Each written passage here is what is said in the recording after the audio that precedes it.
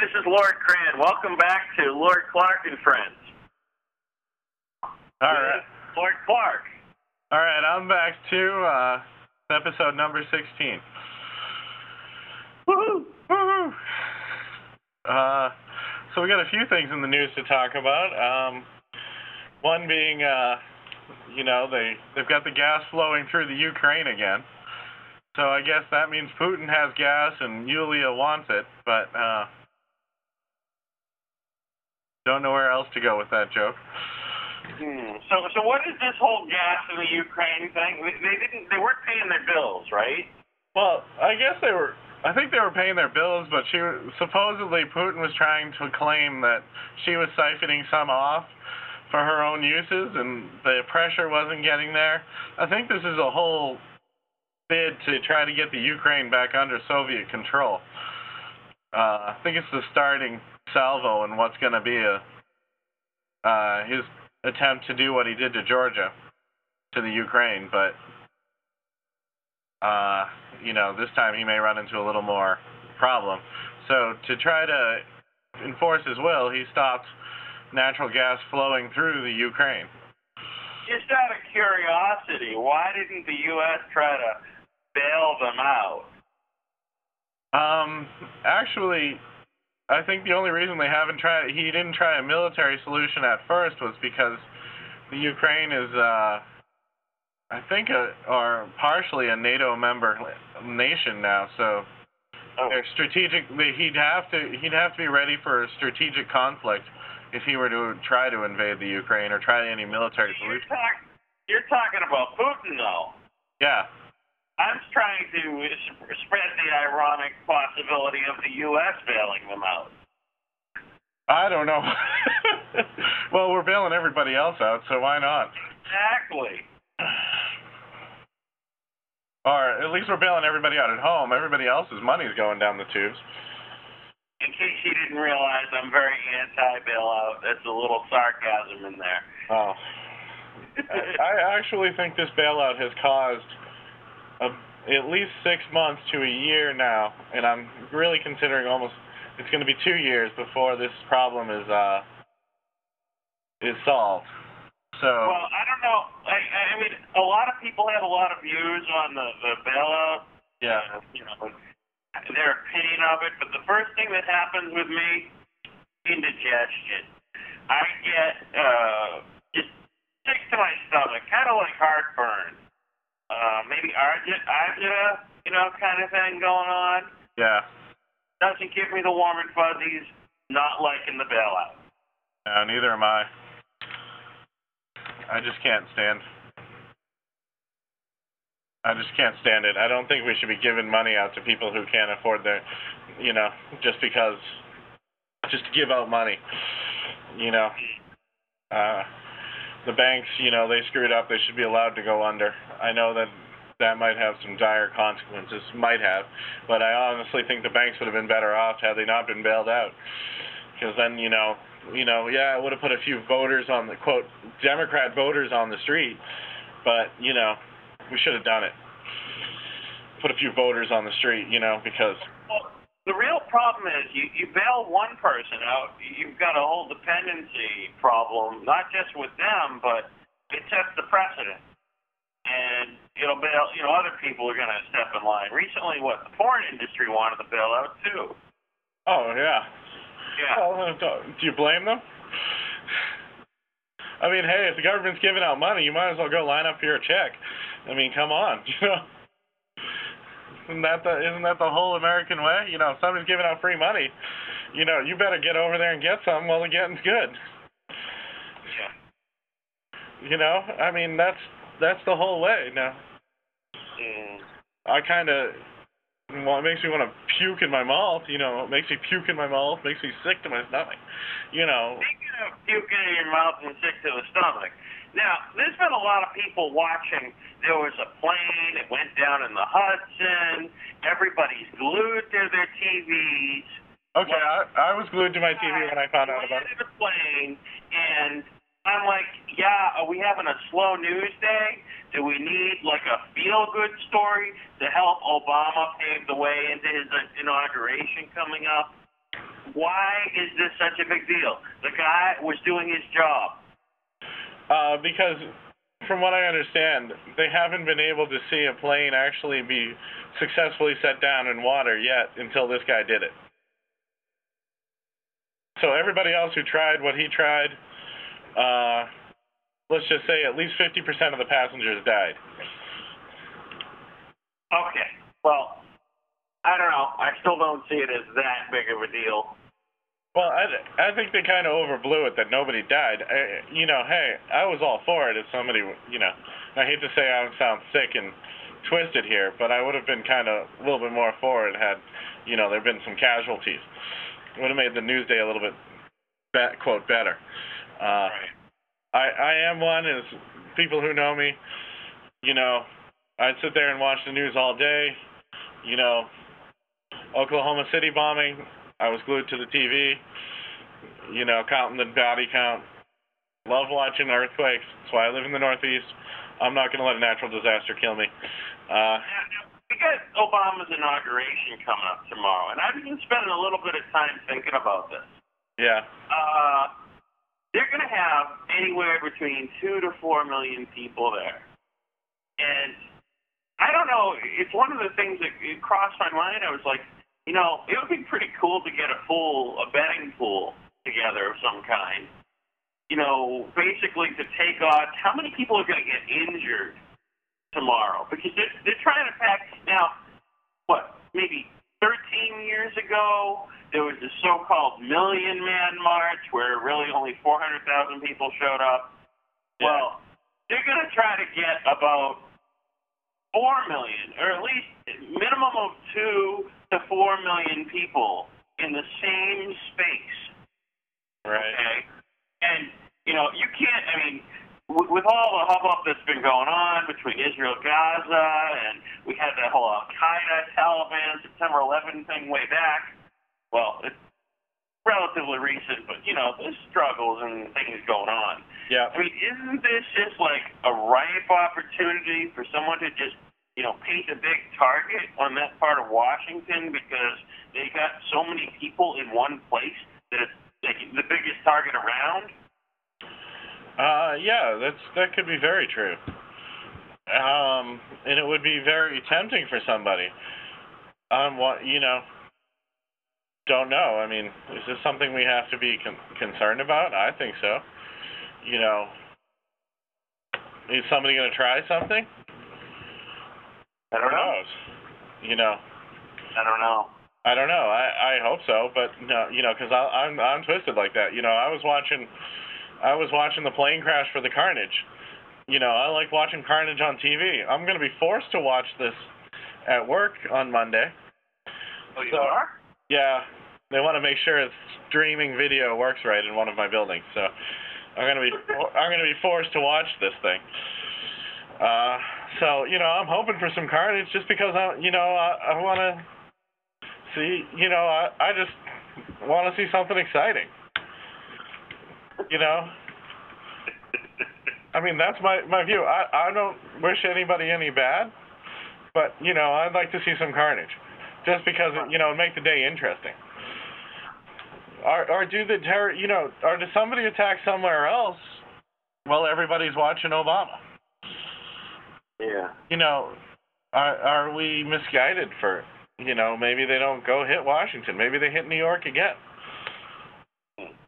Because they get the bright idea that nobody's looking. Time to really see how vulnerable we are. I know every terrorist think tank out there who thinks that who reports on terrorism and thinks about terrorism says the terrorists are going to attack within the first 6 months of Obama's presidency, just to see if he's got the guts to stand up to them like Bush did. Put them on the run. Everybody, they've been biding their time this last year. They knew what was coming. And they're waiting. Trying to put us to sleep. And I like what George Carlin said about all of this. It's time to sit back and pop some popcorn because they're going to make it enjoyable for a really long time. Now, I hope they make Inauguration Day enjoyable. As far as I'm in the same camp as Carlin is on this stuff. And too bad Carlin's dead, because I'd love to hear his view on some of this stuff. So I don't know. I'm kind of hoping they make it interesting. Well, we're walking into Obama's walking into a couple of already tainted problems. Yeah. The whole Blagojevich Boris appointment was tainted. Oh. Now they got this the Treasury guy who didn't pay his taxes for X number of years. The Attorney General, who, what's his name, doesn't even think that he made a big mistake letting this guy go. I forget his name. Roman Polanski. Oh, that whole thing. Oh, and this guy's supposed to be our Attorney General. Oh yeah. Well, they were great under. Yeah, they did all the right things underneath Clinton. We want to put those same people back in power. Oh, please. Yeah. The same people who gave us the wacko in Waco? The same people who could have arrested Koresh? Head of the CIA with no experience? Oh, don't get me started there. Let's give the terrorists an advantage. I'm just trying to collect the half a dozen different things that have gone on lately, even before he's even stepped into the office. Okay, they just look bad. I mean, I think this presidency coming up here is going to be very much like the Kennedy presidency, and he'll get shot. Well, I'm actually hoping that it's like the Kennedy presidency and not like the Carter administration. Because, you know what? I mean, at least Kennedy kept the riots down and was willing to do, kept the riot, kept people in line, kept the Russians in line. This is going to be like the Carter administration with the Kennedy shooting. It's going to be that bad. We gave terrorism a foothold in the Carter administration because Jimmy Carter didn't know how to handle things. And I think Obama is Jimmy Carter number 2. Then don't get me started on Jimmy Carter. Jimmy Carter ruined this country. And he's still out and about and a little bit of a whack job. Yeah, at least the Democrats have realized he's a whack job, but they put another whack job in power. Yeah. That's just like him. He doesn't know what he's doing. He's not. It scares me. It drives me crazy. Jimmy Carter, anti-nuclear, ruined the nuclear industry. And now Obama's going to be Jimmy Carter number 2. What industry is he going to ruin? What? Jimmy Carter was the one who created the Iran that we have today. Let that happen under his watch. Now, what are we going to do? Are we going to allow that 6 more countries to be like Iran so that we really have to deal with this? There are a lot of similarities, with the Carter administration and what we're facing now. Though it seems that the oil problem / gasoline availability problem isn't quite there as it may have been 6 months ago. Well, I find that very interesting. I find that really kind of funny. That a little change in demand in the U.S. economy just totally wrecks the world's demand for oil. I mean, we don't consume that much of the world's oil anymore that we have that big of an effect. But our economic policies seem to have that kind of effect. But the pricing has been absolutely erratic. I mean, we were, if you look at gasoline, for example, we were down to like almost $1.50. Only a couple months ago. Well, no. Let's remember something. Let's take our 49 cents off the table for gas. So where are we at? We're at $1.96, right? Take that 49 cents away. What do we got? We got $1.46, another $1.46 or something. $1.40. I forget. I don't know. But it's not $1.50. It's less than $1.50. That's right.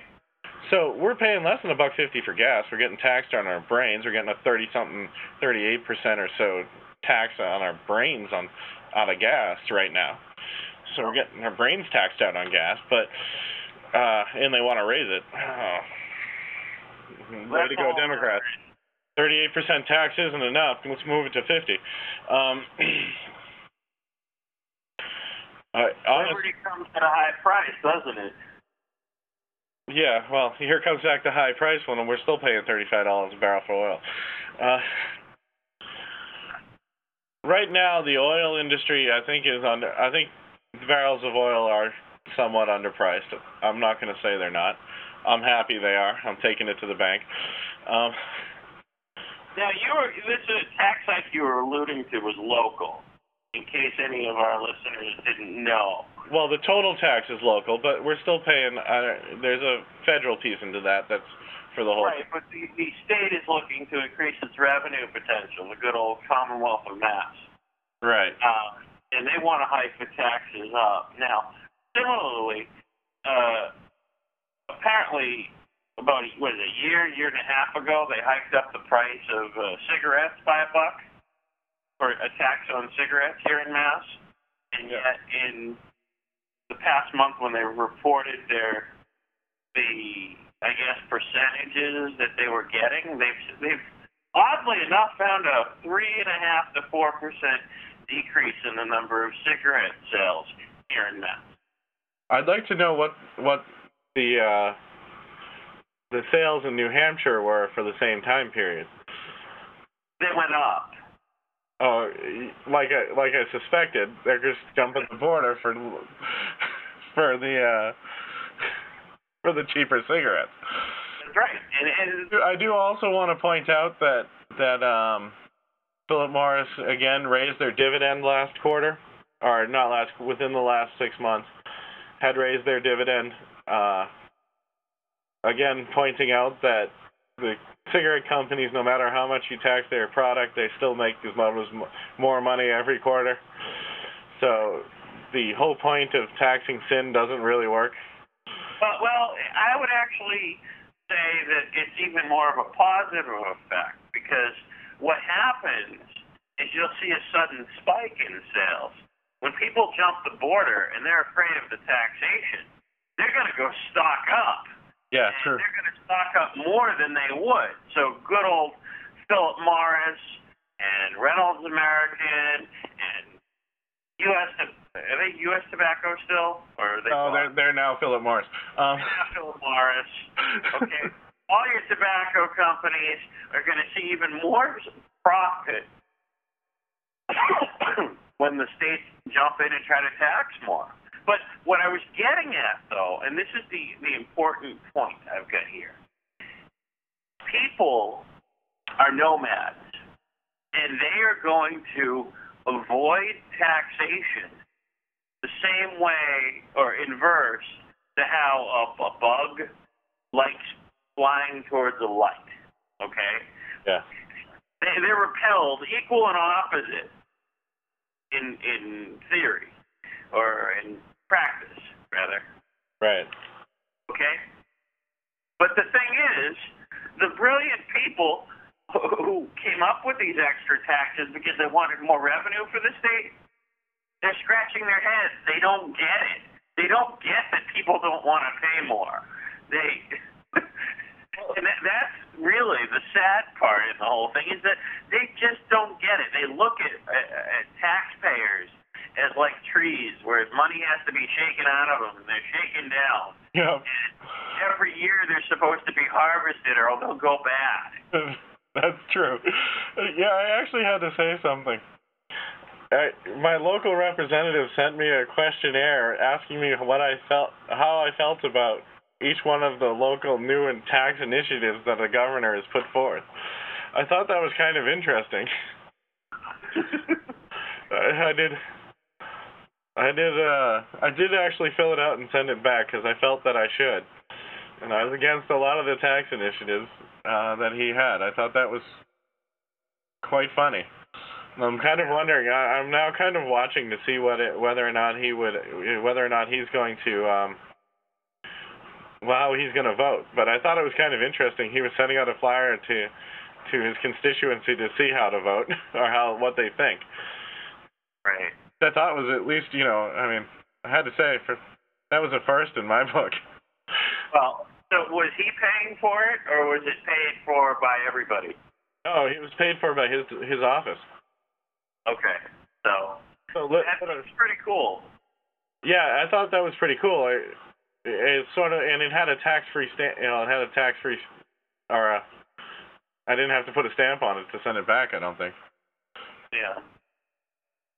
So I was kind of like, well, okay, that's not bad, but I was like, at least he's thinking about what his constituents are thinking. I mean, most representatives in Massachusetts don't care. So I was kind of like, wow, because they're talking about some hefty taxes that they want to put on us. Well, the thing is, let's say hypothetically this guy is a local Dem, Oh, he's a Democrat. I know that. Okay, so you're not understanding the mindset of the Democrat.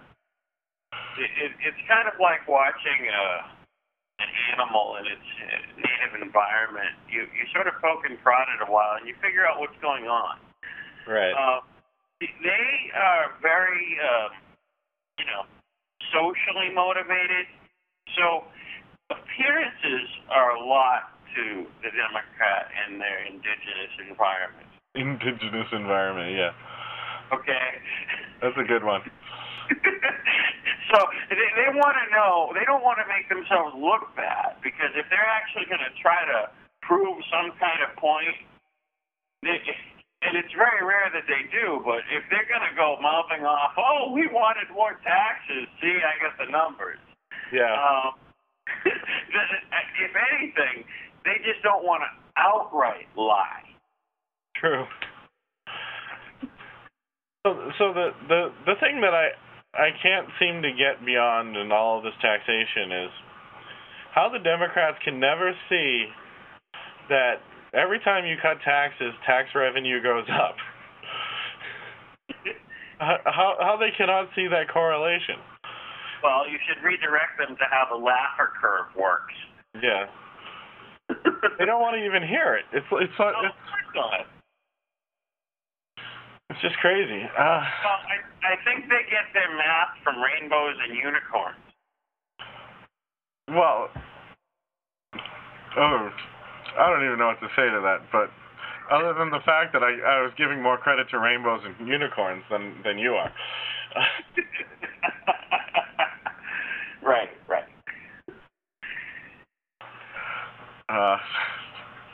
Let's see. Well, no, I think you're bringing up a good point. They don't look at tax like it's something we earn, or they don't look at income as something that is earned. They look at it as something other people do to give to them. True. They look at income as borrowed money from the government. That's right. So that is kind of scary that they look at it that way. Yeah, and it should be distributed equally throughout the populace, right? No. Well, as we learned from the Russian government, it should be distributed equally amongst the ruling class, and then whatever's left over, give to the populace. Equal. Well, I was watching either a day or so ago, there was a video with Pat Buchanan calling the U.S. socialist at this point. Well, I'd agree. So, you could almost say that maybe the Russians didn't really lose, because soft socialism has made its way to our shores, only it's been called being a Democrat. Yeah. I can see that. Oh. All right. He doesn't get a lot of things wrong. He's really pretty level-headed about most things. Every now and then he'll get something wrong. I think he's got the whole thing on Gaza all wrong, but... Well, you see, what these Democrats are like, ooh, Europe is ideal. Well, Europe's going through financial bankruptcy. Europe's ideal. Look at the tax rates in Europe, 50, 60%. And the countries can't produce anything because they're so burdened by tax. And, ooh, that's ideal to have socialist programs, and Europe is finally learning that it's not these socialist programs are counterproductive. That you have to take away some forced vacation time because it just doesn't work. Well, no, everybody doesn't have a right to 9 weeks vacation, I don't know what to say about that. I really don't. I agree with the fact that they're not as productive, but I also think that the trend that I've seen with companies working people, harder and putting in more hours and having fewer holidays and just pushing it. Well, I don't know. I think it takes away a lot from the quality of life by working so many hours, but I think it's all from conditioning. These kids, they go to school every day, and they think, oh, well, attendance counts, right? So when you get into the workforce, oh, well, attendance.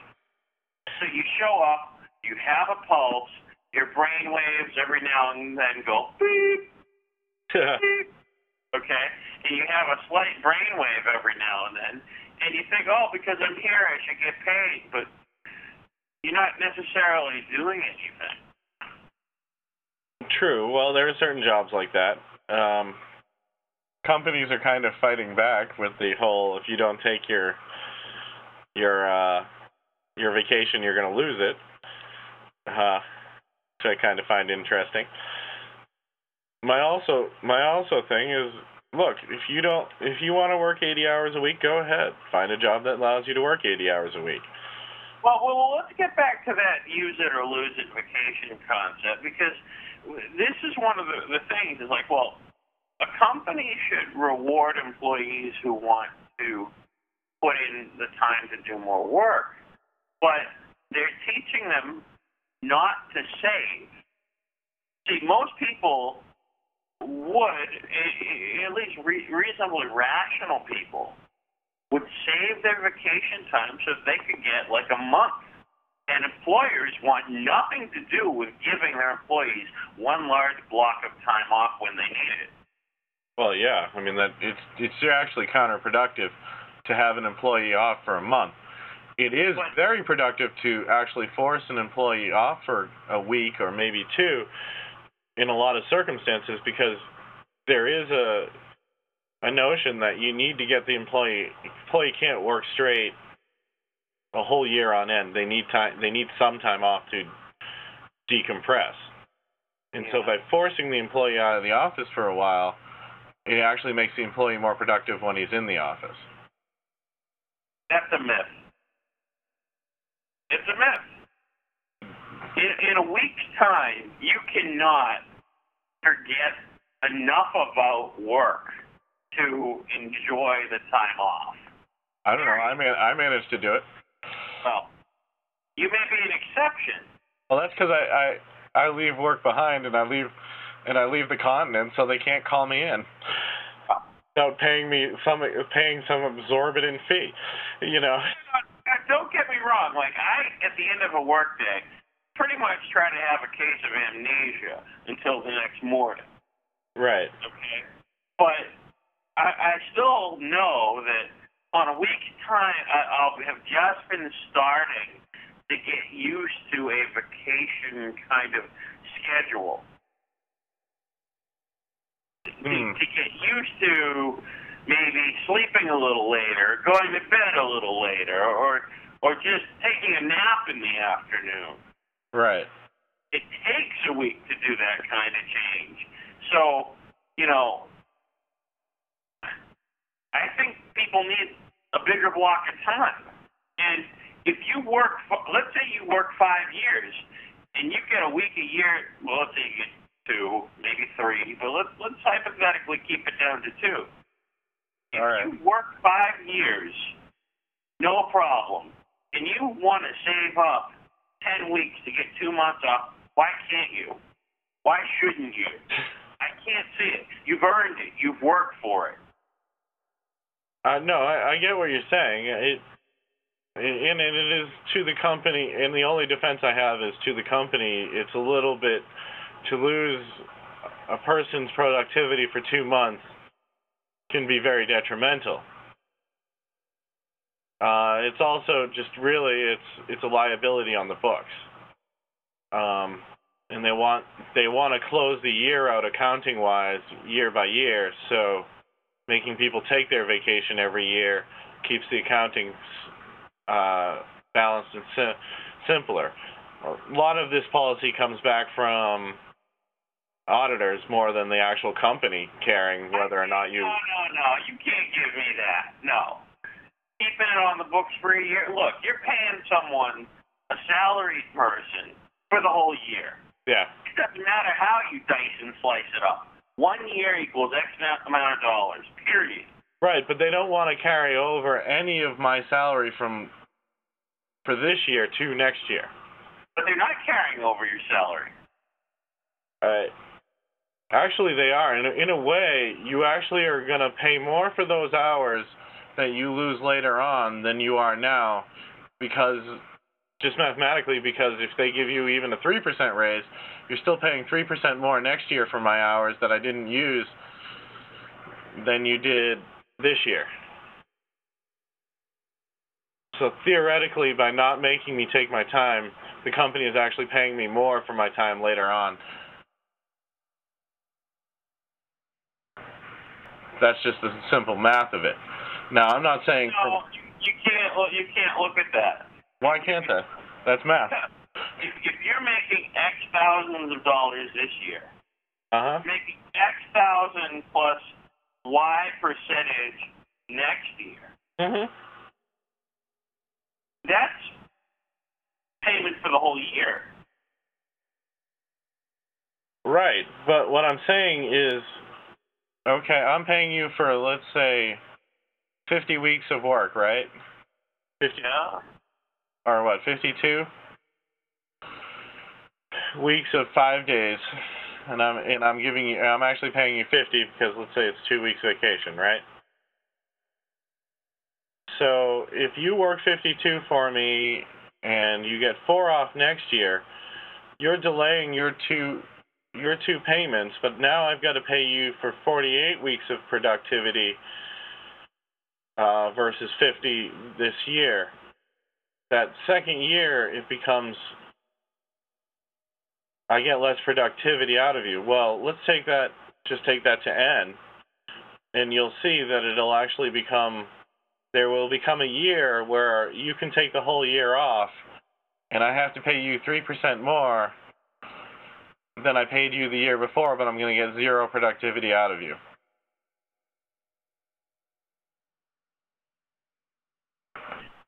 So, in that... The year off, it would take over 20 years to get there. Right. Okay?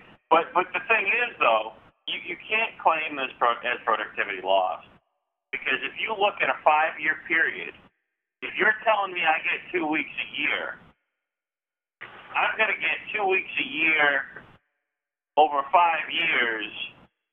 I'm still going to get 10 weeks, whether or not they're all at once or whether or not they're spread out. Right, but he wants it spread out. He wants it spread out because it's better for him. Well, I can agree that you think it's better for him, but it's not costing anymore. Plus, whether you, and I do subscribe to the philosophy, whether you do agree with it or not, the worker who actually takes a little bit of time off every year will be more productive than the worker who takes no time off. Well, so if you break up those 2 weeks, it depends on the job. I mean, there are some, and it depends on the job and the person. There are some people who can come into work, work 160 hours straight, and then leave and not have to come back and be very, very vital to your company. And then there are others who you're lucky to get 40 hours out of a normal work week if you can, and it's just, if you can get them on vacation, you can get more done. Well, there are a lot of places where, companies won't even let you take a day off until the first 90 days or the first 6 months are up. Right. So, I think that's kind of endemic to the problem. And that what actually happens is people in the first couple of years with a company, they don't take a lot of time off. Why? Because the romance is still there. Okay. After you burn out enough, the honeymoon is over, and you either want more vacation time or you want to get out. Yeah. And usually companies will dangle that extra week at 5 years to keep you there for 5 years or longer. And they dangle just enough benefits in front of your face to kind of keep you there. Yeah. And if you're in a non-demand industry, they make it almost impossible to quit because you'll never get a job at the same pay scale. Right. So, I can see, companies do things that are evil and tyrannical to their workers because they've got them.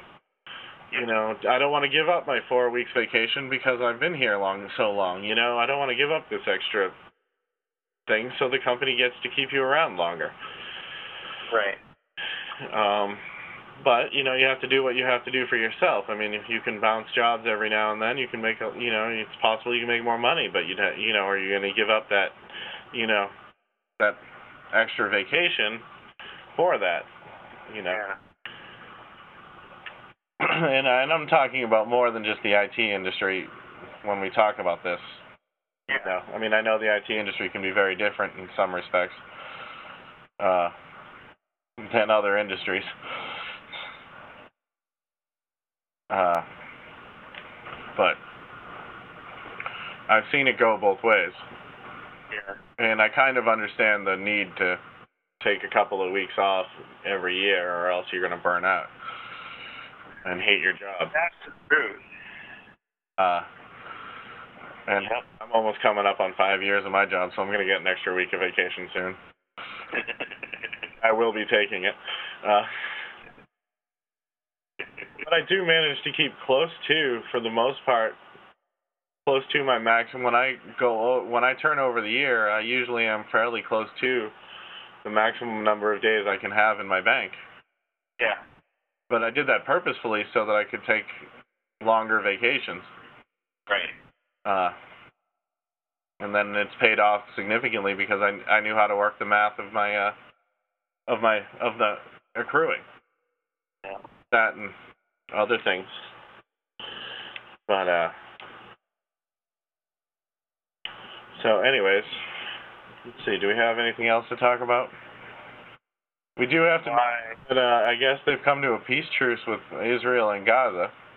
Yeah, I was reading a little bit about it. It seems they both had different terms, so it may fall apart. Like, if they don't agree on why they're both ceasing fire, one of them will probably break it, whether accidentally or not. Yeah, I can see that, and it'll be broken anyways. I mean, from what I understand, the people Hamas, the people living in Gaza, usually just use this time to regroup and try again. So it's almost. I had sent you an email that I got. I guess it was from one of my dad's friends or something. Yeah, it was a really interesting email. You want to go into what it said? So? What? I thought so. I thought it was one of the best emails that I had read in a long time. I didn't know if you wanted to go into what it said, and I'll leave that up to you. You can go for it. Okay. So I don't know if this is true or not. I don't know who this person is. I have no relation to this person. You seemingly have a little bit more knowledge of who this person is that wrote the email.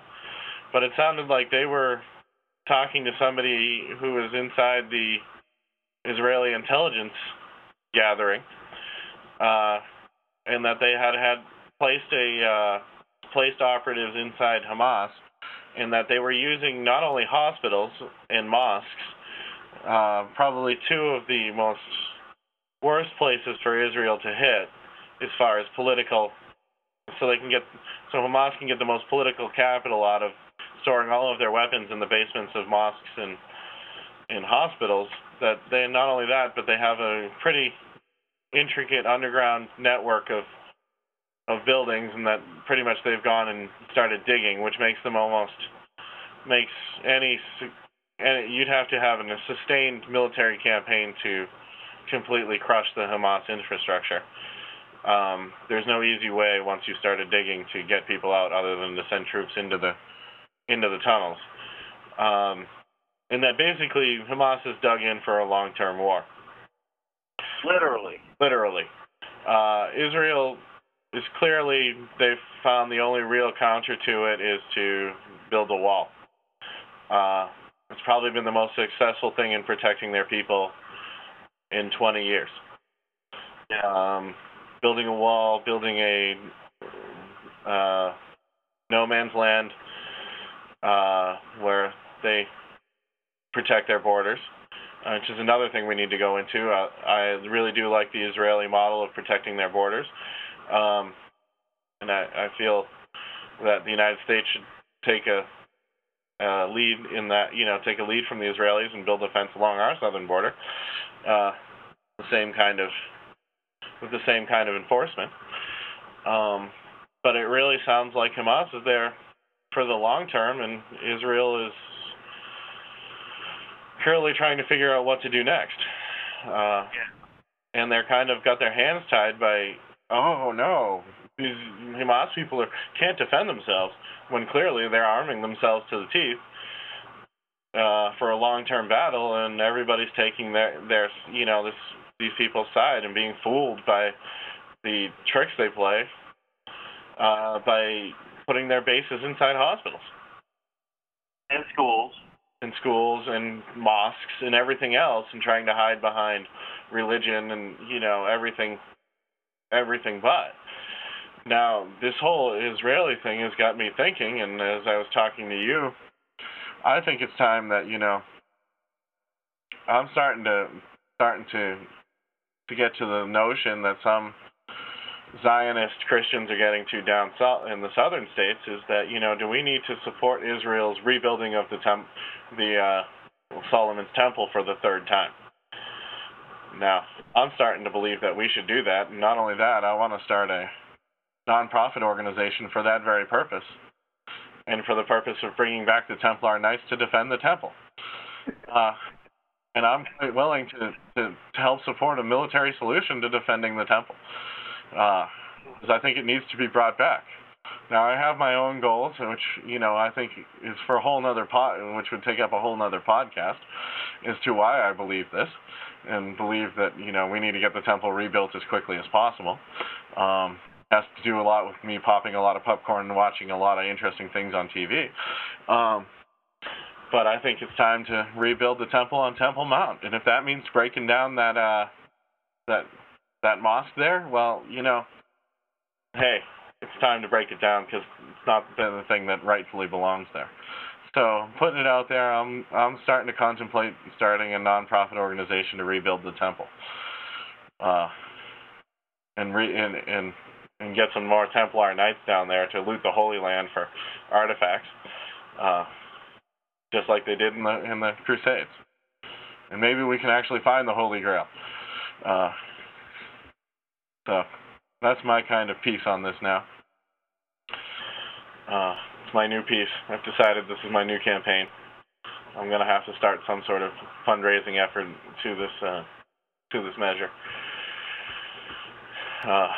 You're insane, aren't you? I'm losing it slowly. Come on. Time to start a new crusade. We need to help the Jews defend the Holy Land. I'm sorry. Oh. It's time to help them out. We need to build a new temple. I'm going Zionist on you. I'm sorry. Well, they've got their own state. Come on now. I mean, do they really need to have Christian defenders?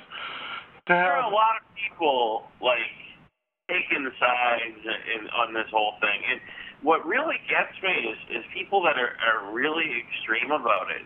They're like, well, it's all George Bush's fault, and George Bush hates Palestinians, and well, if you believe this proper conspiracy, well, the Zionists this, and AIPAC that, and CFR this, and they really there's really a lot of crazy people out there with these crazy opinions. And not to say that, it's crazy to have opinions, but the ones that they come up with are just so far out there, you're like, are you on something? I've been watching people, I've been watching some of the protest videos where people have been going to, there was one I was watching in Cambridge, and they had sort of like an Israel flag, only they put a swastika in it. And then there was something in Fort Lauderdale where there was this riot where you have a group of Muslim supporters on one side and Israel supporters on the other, and it just got ugly and violent. And it's like, well, okay, so they're all fighting and all that, and well, why? Who's got credibility again? I don't care who's got credibility. I just want to rebuild the temple of the Lord for Zionist's sake.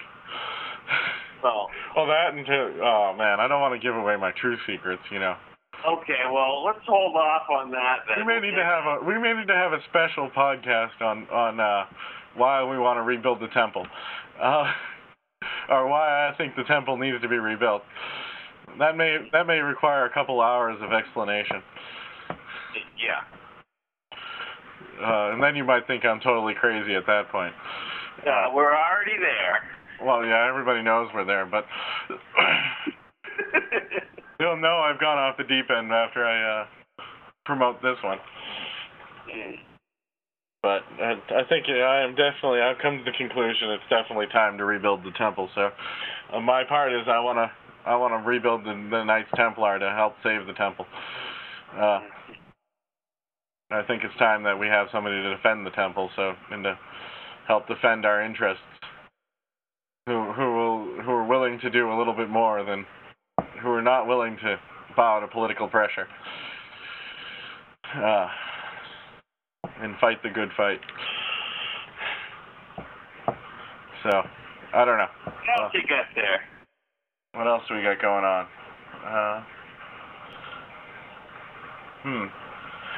Did notice that I guess there's an American girl on trial in Italy for her and her boyfriend I guess killed a British guy in a kind of three-way episode or something in Rome. Oh? Yeah. A drug-fueled sex game is what they're calling it. So I guess a 21-year-old girl, a 24, and a 24-year-old Italian guy decided to do something. This wasn't in Gloucester High School, right? No, this isn't. This is in Rome. Okay. And I don't think she's from Gloucester either.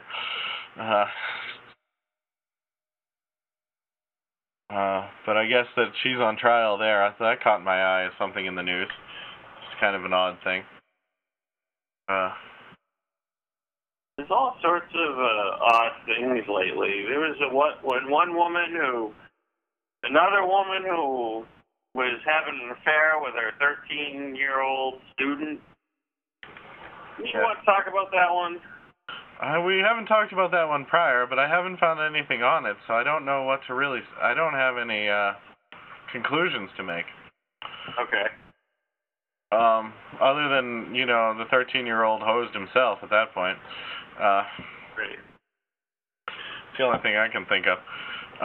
There was one thing that happened this week that, again, other countries taking border jumpers seriously. Thailand let a whole bunch of people die on the beach because they were trying to jump the border. I guess these were Indonesians who were trying to illegally emigrate to Thailand, and Thailand took the action that they wouldn't let them go beyond the beach, and they all died on the beach, I guess. They shoot them? No, they didn't shoot them. They just all died on the beach from exhaustion or something. They didn't give them any aid. So Thailand was taking their border jumpers seriously. You know, and we're gonna continue to point out other countries who do take this seriously. Thailand's always been a good ally to the United States, so I think we should learn from our allies that we need to protect our borders a little better than what we allow happen. Yeah. I think that's about it. Anything else in the market news? No. Not really. No. I think the market, you know, I mean, everybody's kind of looking for next week, and a lot of people are sounding like it's going to be an ugly week. You're going to start out with the inauguration, and then it's just going to get worse from there. No, I don't agree with that at all. I think people are going to be in a drunken stupor. Investors are going to be in a drunken stupor, and the market's going to be flying high for a few months until Obama makes his first screw up. Well, I don't know. I mean, as soon as Obama was elected president-elect in November, the market promptly dropped another 2,000 points. So, you know, they kind of weighed in already. I just don't think these traders are going to be in a drunken... They're the only ones who aren't in a drunken stupor. Well, you know, I've been talking with a few people, and they just seem to think that this Obama election is like the second coming of Christ. So, because it's such a big deal, everything is going to magically be better. Oh, yeah, well, I can tell you he's not the second coming of Christ. Because that's why I want, you know, it's one of the reasons I want to rebuild the temple. It's one of the signs of the coming of Christ. So unless Obama decides to start building the temple, he's not the precursor to the second coming of Christ. Well, I guess he could be the beast that was supposed to come before the second coming of Christ, and then we could all be in some real trouble. But again, that'll be left for the Rebuilding the Temple podcast.